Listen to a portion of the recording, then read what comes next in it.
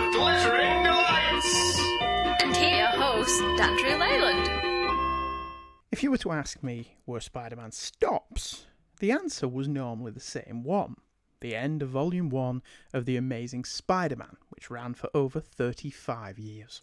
The book closed out with a storyline called The Gathering of the Five, a terrible piece of work that didn't even have the decency to wrap up in Amazing Spider-Man, instead concluding in another comic. So Marvel essentially cancelled its flagship book with its flagship character for no really good reason. The series concluded with a shitty story in an unspecial issue number, 440, and was then relaunched in a pretty unspectacular way. Good job. The end of The Gathering of the Five is a hack job, bringing Norman Osborn back yet again and closing with him insane again, but believing he has won a final and decisive victory against Peter Parker. So, essentially how Dan Slott recently closed his run. Slott borrowed a lot from the Byrne Mackie reboot, not all of it good.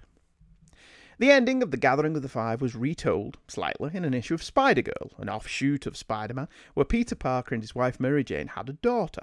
Frequently more faithful to the character than the core books, in my headcanon, this is the natural progression for Peter Parker. By following my headcanon timeline, I can comfortably ignore the horrible origin retelling of Chapter 1 and the equally horrible relaunch.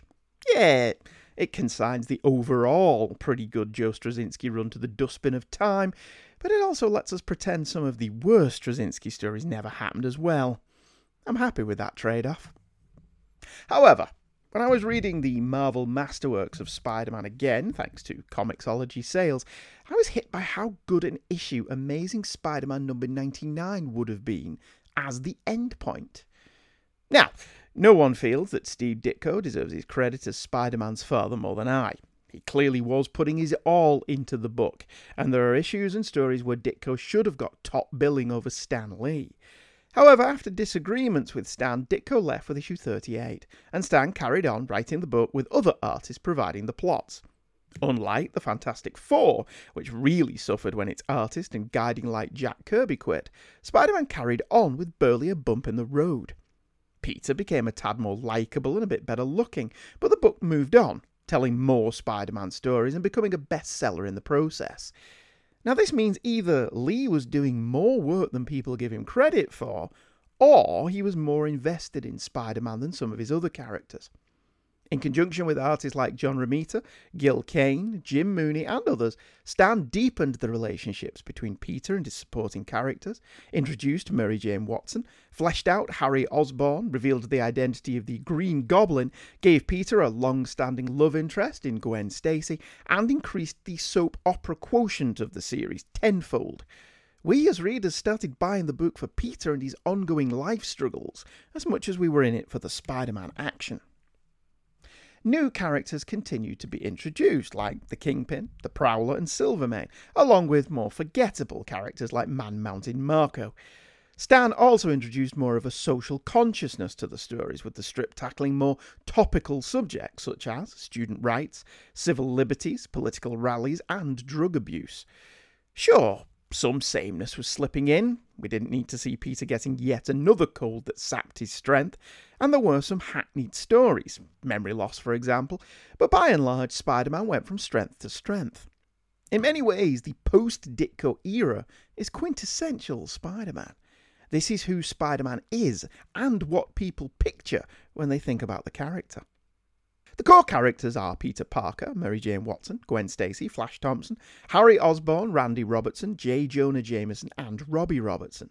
Betty Brant is still hanging around the Daily Bugle, and May Parker is still around, as is Aunt Anna Watson, although they are both now living together rather than constantly berating Peter Parker. Peter is a college student living in the New York of the 60s with its thriving social scene and significant place in the world. His responsibilities as Spider-Man frequently get in the way of Peter's life, a life which includes being an honours student and part-time photographer. This is the era everyone tries to emulate when they write Spider-Man. Even when stacked up against the Lee Ditko run, my personal bible as far as comics are concerned, issue 50 through 98 of Amazing Spider-Man are damn good comics.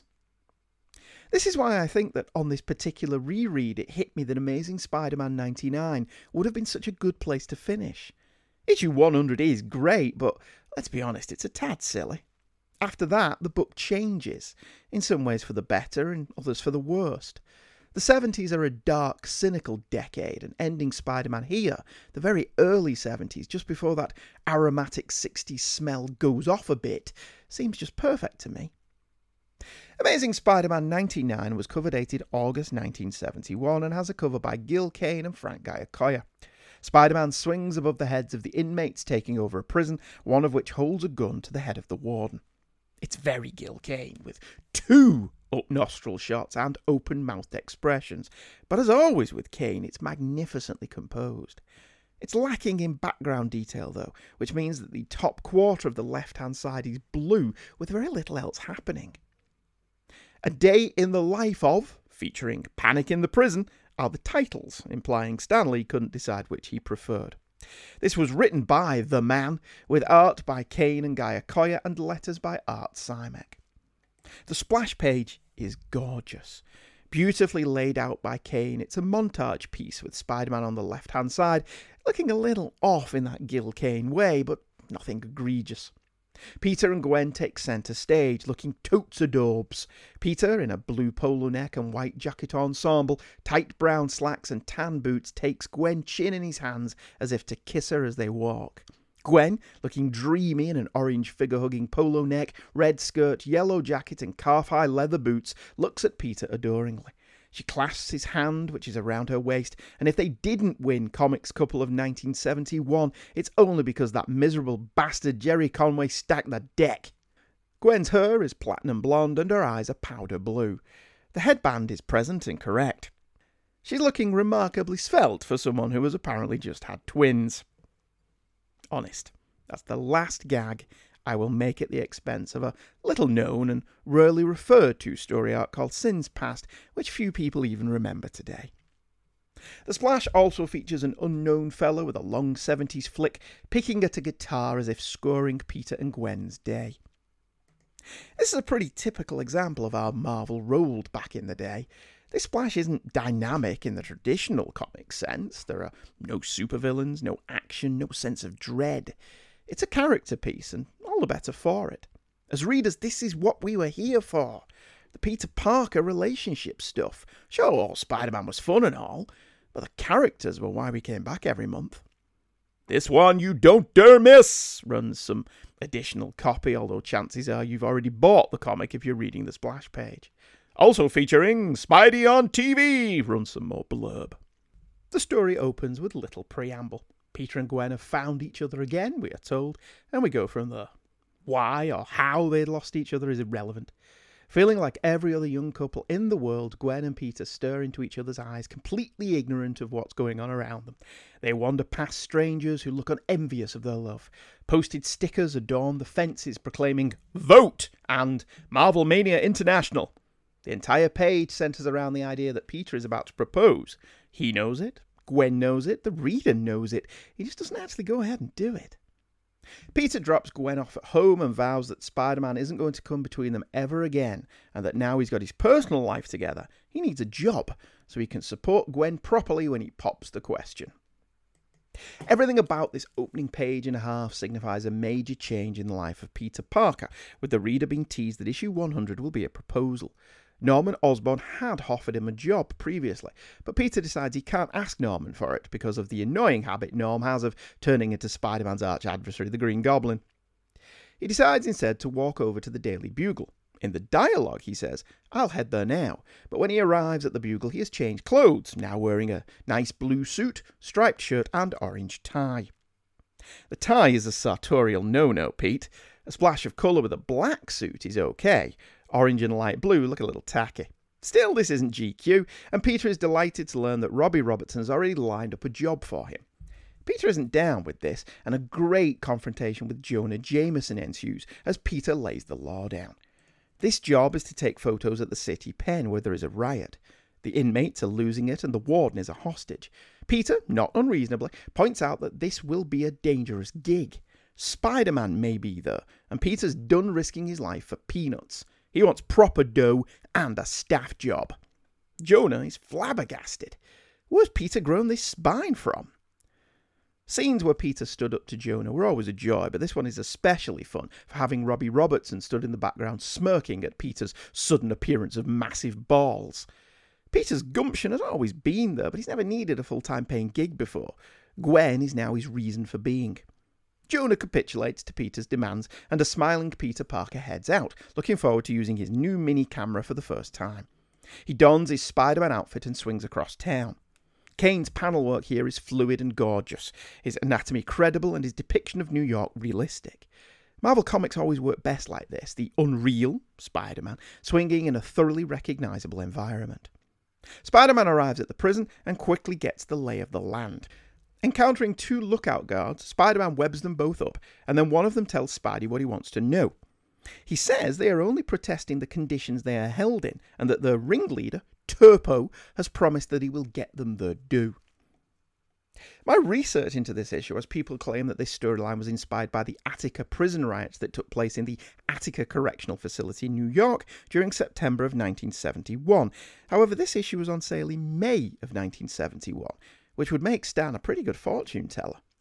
The coincidence is amazing, though, unless this was a social issue that was bubbling below the surface for a while before finally exploding. That, though, would imply Stan took his stories from the political issues of the day, and if we read Twitter, we all know that that's not true. Either way, this issue will have been on the stands in August, as the real events occurred in September, which shows how sometimes fiction can mirror reality in the most uncomfortable of ways.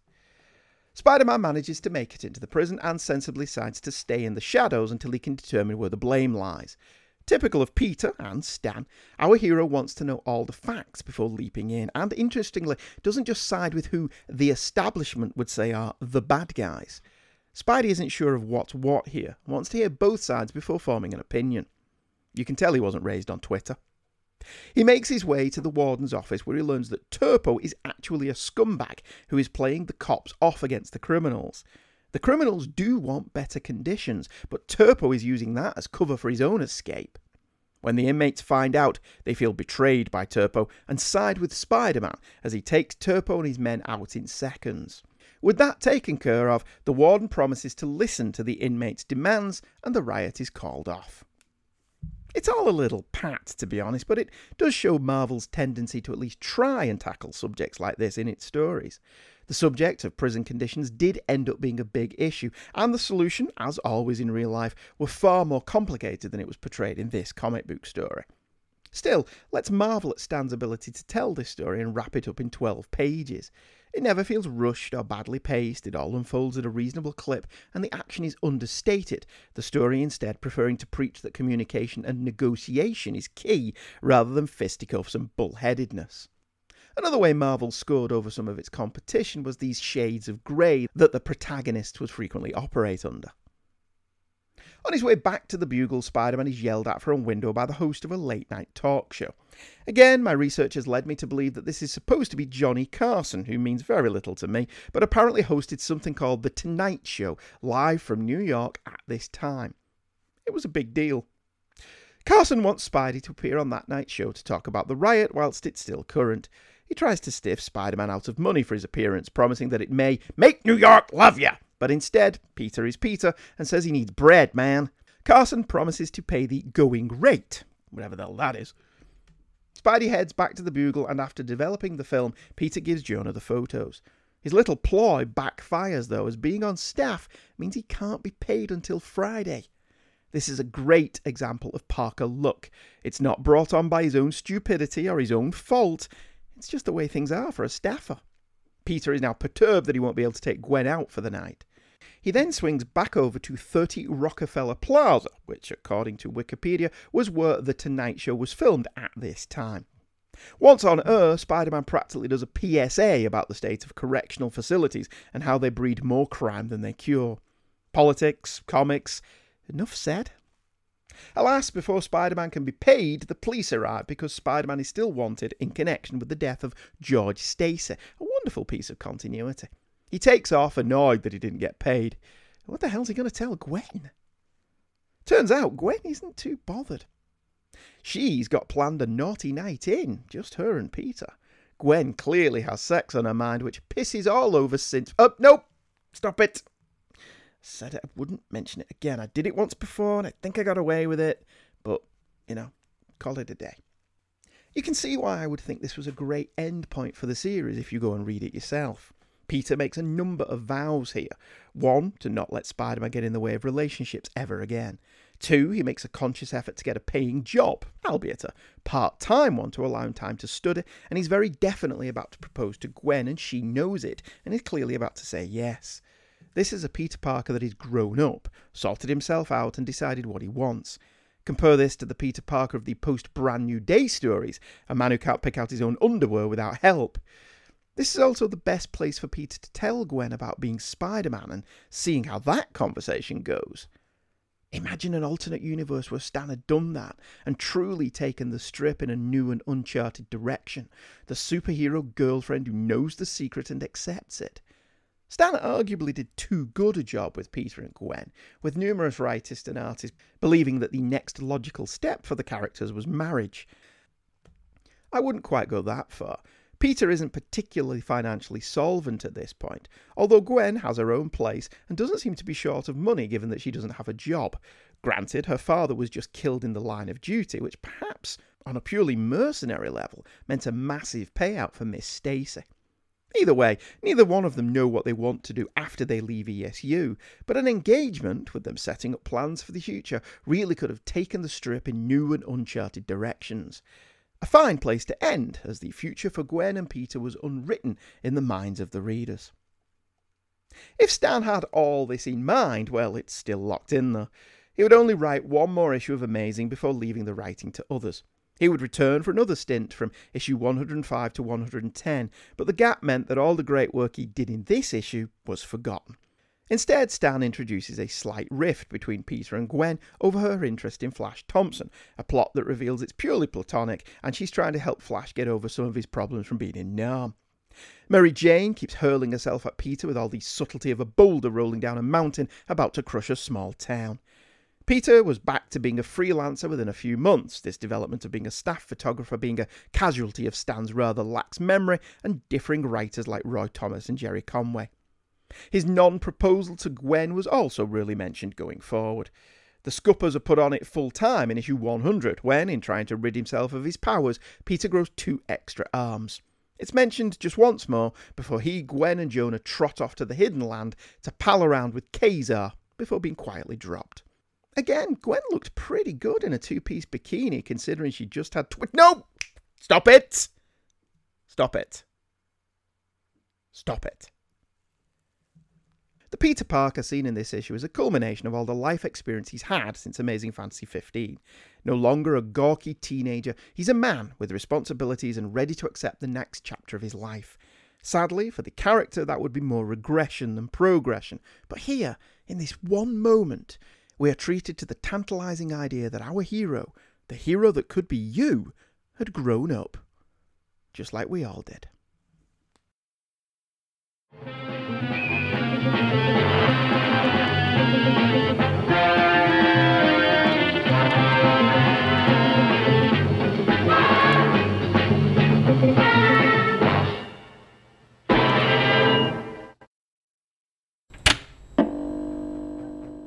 In the annals of television history, there are TV shows and characters that changed our culture and helped define generations. These are not those shows.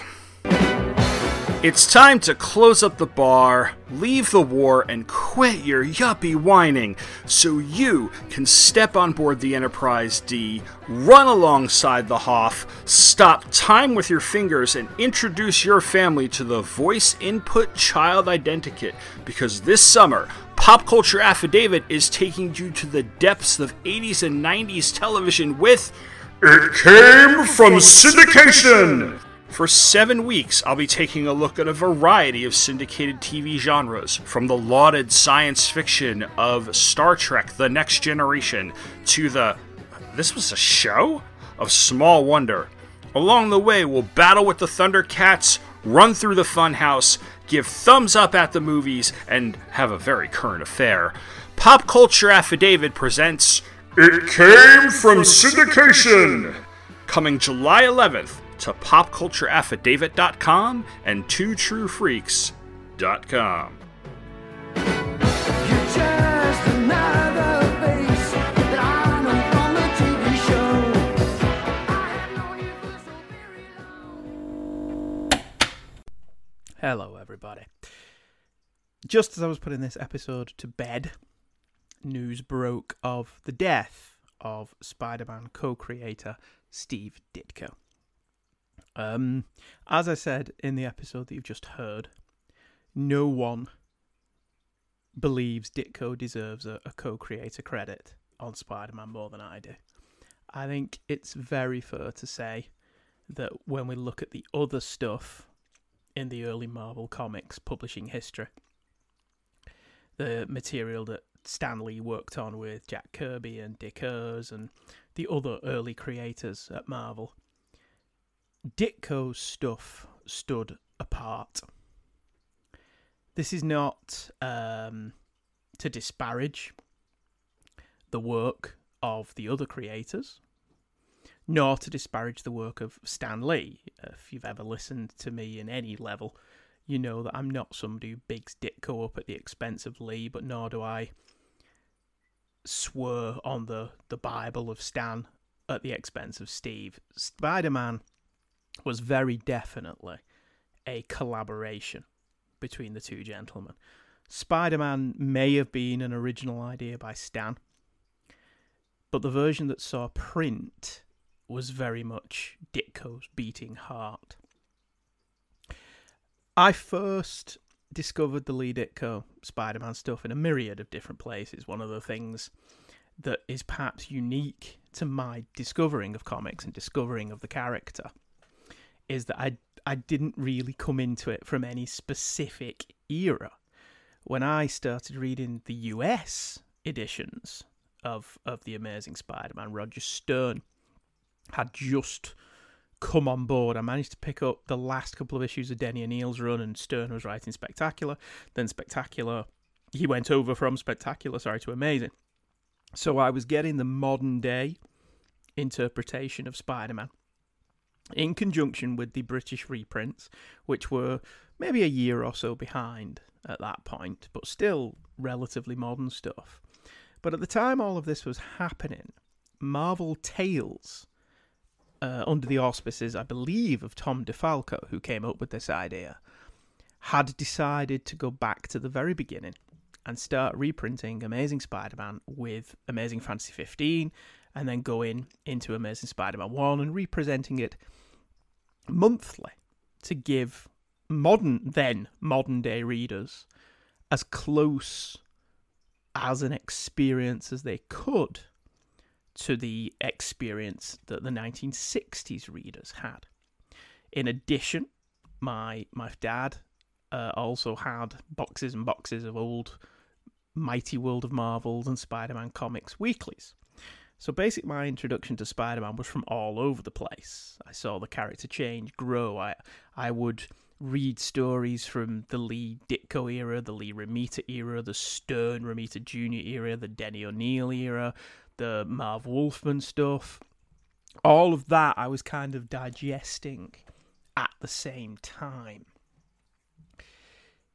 And yet nothing really affected me as much as the early stories. Stan Lee, on point with the scripting of Spider-Man. I think it's fair to say, of all the early Marvel strips, Spider-Man is the one that seems the most fully formed from the get-go. You know, there's a couple of potholes in the road. You know, the terrible Tinker story with the aliens doesn't feel like a Spider-Man story as we would come to know it, and some of the early issues that have 2 stories per issue that haven't quite refined what the character is going to be yet. But pretty early on, Ditko's plotting takes the story into a different place from the many other superhero comics that Marvel were publishing, if we can even call them superhero. Because if you look at the early days of Marvel, traditional superheroes, he's probably only Thor, maybe Ant-Man and the Wasp, possibly. But the Hulk isn't a traditional superhero story. And the Fantastic Four aren't a typical superhero group. And Spider-Man had something unique. And a lot of that uniqueness was in the artwork. Nobody did moody, noir, shadows better than Steve Ditko. And you'd think that perhaps that wouldn't suit a Marvel Comics story of that vintage. Certainly, it wasn't an approach he took to his run on the Hulk. The Hulk was not noir moody. Doctor Strange, however, certainly the original origin story of Strange is very noir. And it seems that this is where Ditko liked to live. He liked to live in the shadows, irrespective of whatever his personal beliefs were. And I don't know the man. I never spoke to the man. I've not really read many interviews with the man to get an idea on who he was as a person, because he famously eschewed interviews, conventions. He didn't even appear on In Search of Steve Ditko, the BBC documentary hosted by Jonathan Ross. He didn't let the cameras in, even though Jonathan Ross and Neil Gaiman got to meet him. But his command of shadows and light was second to none. And he very quickly took the Spider-Man strip in a different direction. And he made it crime noir. And if you look at those issues, from around issue 9, 10 onwards, Spider-Man is very much Beverly Hills 90210, to use an outdated pop culture reference, meets LA Confidential. That's what the strip is. That's where the excitement comes from. And Ditko's use of the crime noir tropes in his stories, gangsters, malls, femme fatales in the case of Princess Python in the Ringmaster issue, his use of long sedans and trench coats and fedoras and back alley dealings and all of that stuff, normally drenched in shadow or, in some cases, rain, just evoked a wonderful era that was just so captivating as a young reader. This idea that, you drop Spider-Man into the middle of a Jimmy Cagney film and let's see what happens. Ditko obviously brought more than just the noir stylings to the strip. The design of the costume is Ditko. It's fair to say it would have been a completely different strip had Jack Kirby, who was offered the gig first, had his version found favour with the powers that be, Stan in this case, then, given Marvel's other success, he would probably still be around today. But I don't know that he'd be successful, or as successful as the Ditko version. Because it was the Ditko version that spoke to me. I like Roger Stern's version. I think he's probably the second best writer of Spider-Man after Lee and Ditko. And I like the growth of the character and the changes that the character goes through. But Ditko made Peter Parker the central character.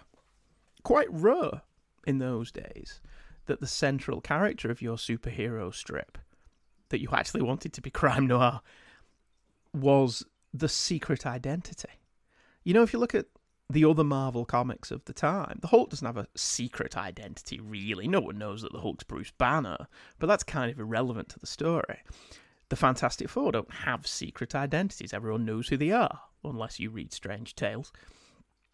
So Spider-Man being not only a young kid, but the young kid being the focal point of the strip was unique. The Flash didn't devote entire issues to what the hell Barry Allen was up to this week. But the plots of Spider-Man revolve around Peter. They revolve around Peter Parker, and Peter Parker is a fascinating character. I don't know how much of it is Ditko or how much of it is Lee. the thing with a collaboration such as that is you can't really tell where one of the creators starts and the other creators end until those creators start working independently of each other. And you can certainly see a push and a pull between the approaches of Stan and Steve before Ditko ultimately quits the book. But Peter Parker was a very daring character for the time. He was the central protagonist, but capable of making ridiculously stupid mistakes. He was frequently standoffish. He was frequently a bit of a dick. You know, his glee at Flash Thompson being kidnapped by Doctor Doom, and this feeling that he can just hold back and do nothing, and one of his problems just simply goes away. It's one panel. It's a fleeting thought. But Ditko draws that panel with such a sly grin on Peter's face. And then within a second, you know, reason prevails and Peter realises that, well, no, it's not the way to go, much as I would like it. And a lot of it is sold in the artwork, in the grin that Ditko gives him. Throughout the strip, there are many such panels, moments, scenes that stick out. I've not got the omnibus, my Bible, in front of me, but the end scene of an issue late on where Aunt May's in hospital and a nurse watches Peter walk away, she closes the blinds on him, is beautifully rendered by Ditko. Another issue where Spider-Man is seen walking alone on the rooftops as he walks away from the panel, from the view of the reader, from the camera, for want of a better word. Again, gorgeously rendered. And this is all... there's a panel... Oh, sorry, a panel has just come to mind. The spectre of Spider-Man standing in between Peter and Betty Brant as they walk away from each other, their relationship in tatters. And this is before we even get to Ditko's Spider-Man masterpiece, Amazing Spider-Man 33. Arguably, maybe not even arguably, probably one of the best drawn comic books in the entire Marvel age of comics. And I include, you know, this Man, This Monster in that. Just the sheer power, the emotional drama, the tension that Ditko puts into those panels where Spider-Man's trapped under the machinery as the water cascades around him, about to drown him. And the only thing that keeps him going, that forces him to carry on, is that if he were to die there, then the life-saving medicine that he has for his Aunt May will die with him, and she'll die as well.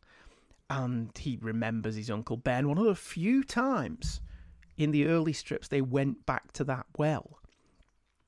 You know, if you, again, go back and read those issues that Ditko did, they don't go to the Uncle Ben well a lot. Certainly less than they do nowadays. And that means that when it does happen, like in this moment, then it really resonates and it really has an impact that Peter is remembering that mistake he made. There's the classic fight with the Molten Man in the darkness where only the red of Spider-Man's costume can be seen. There's the daring decision to have Peter graduate high school and the wonderful drawings Ditko does of the people, the faces, the anatomy. Everyone in a Ditko comic book looked real. A Ditko Spider-Man comic book is an early episode of The X-Files where it was shot in Canada and they weren't using the LA casting couch. They were casting Canadian actors who looked like real people as opposed to the plastic mannequin models of LA-based shows. Once Romita takes over, the show moves to LA. If we're going to carry on with the X-Files allegory. It's quite hard, ultimately, to really define what Ditko meant to me. His run on Spider-Man is only 40 issues. You know, 38 issues of Amazing Spider-Man, 2 annuals, and then half an issue of Amazing Fantasy 15. But to create something that in those 40 and a half issues has become the gold standard. You know, Spider-Man changed comics in more profound ways than you can really count. I'm not just talking about the idea of making the teen character the central part of the strip, something Marvel would go back to every now and again with characters like Nova and Miles Morales, and the new Ms. Marvel, I think, is only a teenage girl. They would do that a lot and try and emulate the success that they had with Spider-Man to, varying degrees of success, because you can never really repeat what you've done. But just everything about those 40 and a half issues is remarkable when you think about it. The level of cross-genre that goes on. It's a soap opera, it's a superhero, it's occasionally science fiction, which doesn't really suit Spider-Man, but it's in there. It's crime noir. And the characterization and the artistic depiction of a fluid, constantly moving, constantly chattering Spider-Man as he zips and dives and rolls and swings between bullets, clonking bad guys on the head, all the while with a smart-ass comment on his lips. As we, the reader, are aware of the heartache that's going on underneath the costume. Nobody did it better. It's 50-odd years later at this point. Nobody still has done it better than Lee and Steve Ditko. Steve's, probably not one of those people who would have asked for eulogies based on the little I know about him. But he's just got one. But he leaves behind something that changed the medium in which he worked. Now, of course, he's much more than Spider-Man. The Doctor Strange strip was a remarkable creation that even Lee admitted was all Ditko. Very little to do with him. Both of these concepts have been made into big budget movies. Both of these characters are now known to a wider audience. He carried on doing everything, really, his own way throughout his life. The guy didn't know the meaning of the word compromise. The guy worked on his own material, did what he wanted, lived how he wanted, until he died. And he probably would have thought that was the way we should all live. Really? But I think Spider-Man is what he's going to be remembered for. Whether he'd be happy with that is something I can't comment on. But I'm happy that he did it. And I think a lot of people are as well.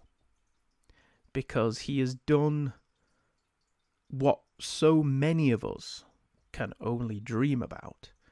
He's left a permanent footprint in cultural landscape, not just pop culture. Spider-Man transcends pop culture now. He's part of everyday life. But those 40 and a half issues are the gold standard and will probably never be surpassed. Rest easy, Steve Ditko. And now we will continue with our regularly scheduled email section that was recorded some time ago. Okay, let's check in the email bag. Our first email tonight is from Gene Hendricks. Here we are, born to be kings. We're the podcasters of the freaky verse. I'd much rather live in a freaky verse, to be honest with you. And I admit to having a soft spot for the original Highlander movie and for the Adrian Paul TV show. The other stuff, not so much. The original movie is a great one-off action flick with a very interesting concept and backstory. The series, as you said, greatly expanded on the film's premise, adding some really interesting lore like The Watchers. Then there's the music. I'm a huge Queen fan and love pretty much everything they've done. A Kind of Magic, though, is one of my go-to albums. Some really good stuff on there. Even the Iron Eagle song they snuck in so it wasn't a Highlander record. I can also say that this series led to one of the most interesting adventures I ever had. Well, on a summer break from uni, my friends Frank and Chris joined me for a road trip to Baltimore, where a Highlander convention was going on. The trip down and the hotel stay were interesting enough, like the pizza we ordered that never arrived, even though the guy on the phone stated, "I know where you are," without us even giving him our information. No, the best part was at the convention, where one of the guests was Elizabeth Grayson. The way they worked autograph was by lot numbers, which you were randomly assigned when you checked in. Mine was the lowest of the three of us, and since I didn't really care about signatures, I volunteered to go and get them. As we were waiting for the room to open up, we saw Miss Grayson entering, and Frank yelled out, "Elizabeth, I love you." Frank has trouble with impulse control. So as I get to her, I ask for 2 pictures to be signed, one for Chris and one for Frank. Frank's the one that screamed, "I love you," I told her. She smiled and signed the pictures and went back to my friends. I handed them over and Frank's eyes went wide, and I swear I thought he was going to faint. He then grabbed me in a bear hug, and once I was released and could breathe again, he showed me the picture that read, "Frank, I love you too, Elizabeth Grayson." Gene. Oh, that's quite sweet. P.S. It's because of this series that Dust in the Wind makes me tear up every time I hear it. Oh, isn't that when Tessa died? They played Dust in the Wind, because it's quite sad, that. Thank you, Gene. Gene's on the Hammer Strikes podcast and Blogspot and the Hammer podcast and the Quantum Cast and Anime Freaks and all of that lovely, lovely stuff. And the Two True Freaks Amazon link he's got that in his email as well. Maybe I should do that, just to encourage you all to spend money on us. Next, it's Christopher Franklin has emailed in, Highlanding Sheena Day. Very good. Hello, Andy. Hello, Christopher. I'm way behind on my correspondence to the palace so quickly. Sheena. I know of the character, but that's about it. I was aware of the movie, but don't recall seeing it unless it was an edited TV version. I think I would have remembered the unedited version. I recall seeing ads for the TV show and maybe flipping past it, but this was past the heyday of the syndicated action shows like Hercules and Xena. Someone just forgot to tell these guys. Brand new day. I dropped out of the Spidey titles pre-Clone Saga and have never really returned. As bad as One More Day sounds, I honestly think the Sins of the Past, or whatever the Osborn Shags Gwen story was, and the whole inane Spider Totem Peter gets his eyeball eaten crap sounds worse. I still stand by the weak structure that Peter and MJ's marriage was built on. The characters weren't there in the story, but Shooter forced it. But in my mind, Marvel should have made peace with it long ago and just went with it. Thankfully, DC has woken up and Clark and Lois are back together again. With a kid, nonetheless. Oh, and Brand New Day didn't seem all that new to me. Slightly used day, pre-owned day. Yeah, it was like the used car lot of Spider-Man stories. Highlander. There should have been only one is my mantra for Highlander. Loved it at a tween, discovering it on video shortly after it made it though. I was in a heavy rotation with my friends, and although none of us knew it had a cult following, the sequels are all pretty bad, with 2 being the worst no matter what cut, but I will give them points for at least being original with that one, as the rest of the films and much of the TV series seems to be just remakes of that first movie. My sister is a huge fan of the franchise, so much that my nephew's middle name is Connor. I recently watched the first film with my son, original international cut with young Rachel scenes, and he really liked it. It still holds up. The Queen soundtrack doesn't hurt, but everything is better with Queen. Great shows, my friend. Keep 'em coming, Chris. Well, if you keep writing in, Chris, I will keep making shows for you to write into. Seems to be fair enough, doesn't it? Jason Trenner emailed in talking about how Highlander is a crazy franchise that keeps coming back for more. It's quite impressive, actually. It is quite impressive how Highlander just steadfastly refuses to die. I suppose that is, that if one could be called impressive, so be it. Anyway, that's it for this time. Next time, I don't know. Back to not knowing. A couple of shows are half written, but we'll see how it goes from there. Okay. Remember, you can email me on heykidscomics@virginmedia.com if you have anything you want to say about this particular show. The twotruefreaks.com website has the link where you can click on that. It's, according to Gene, it's tinyurl.com ttf-amazon, but there's a link on the webpage. That's probably easier. If you go to that and click on it and buy your crap through Amazon, we get the kickback that allows us to keep making these shows.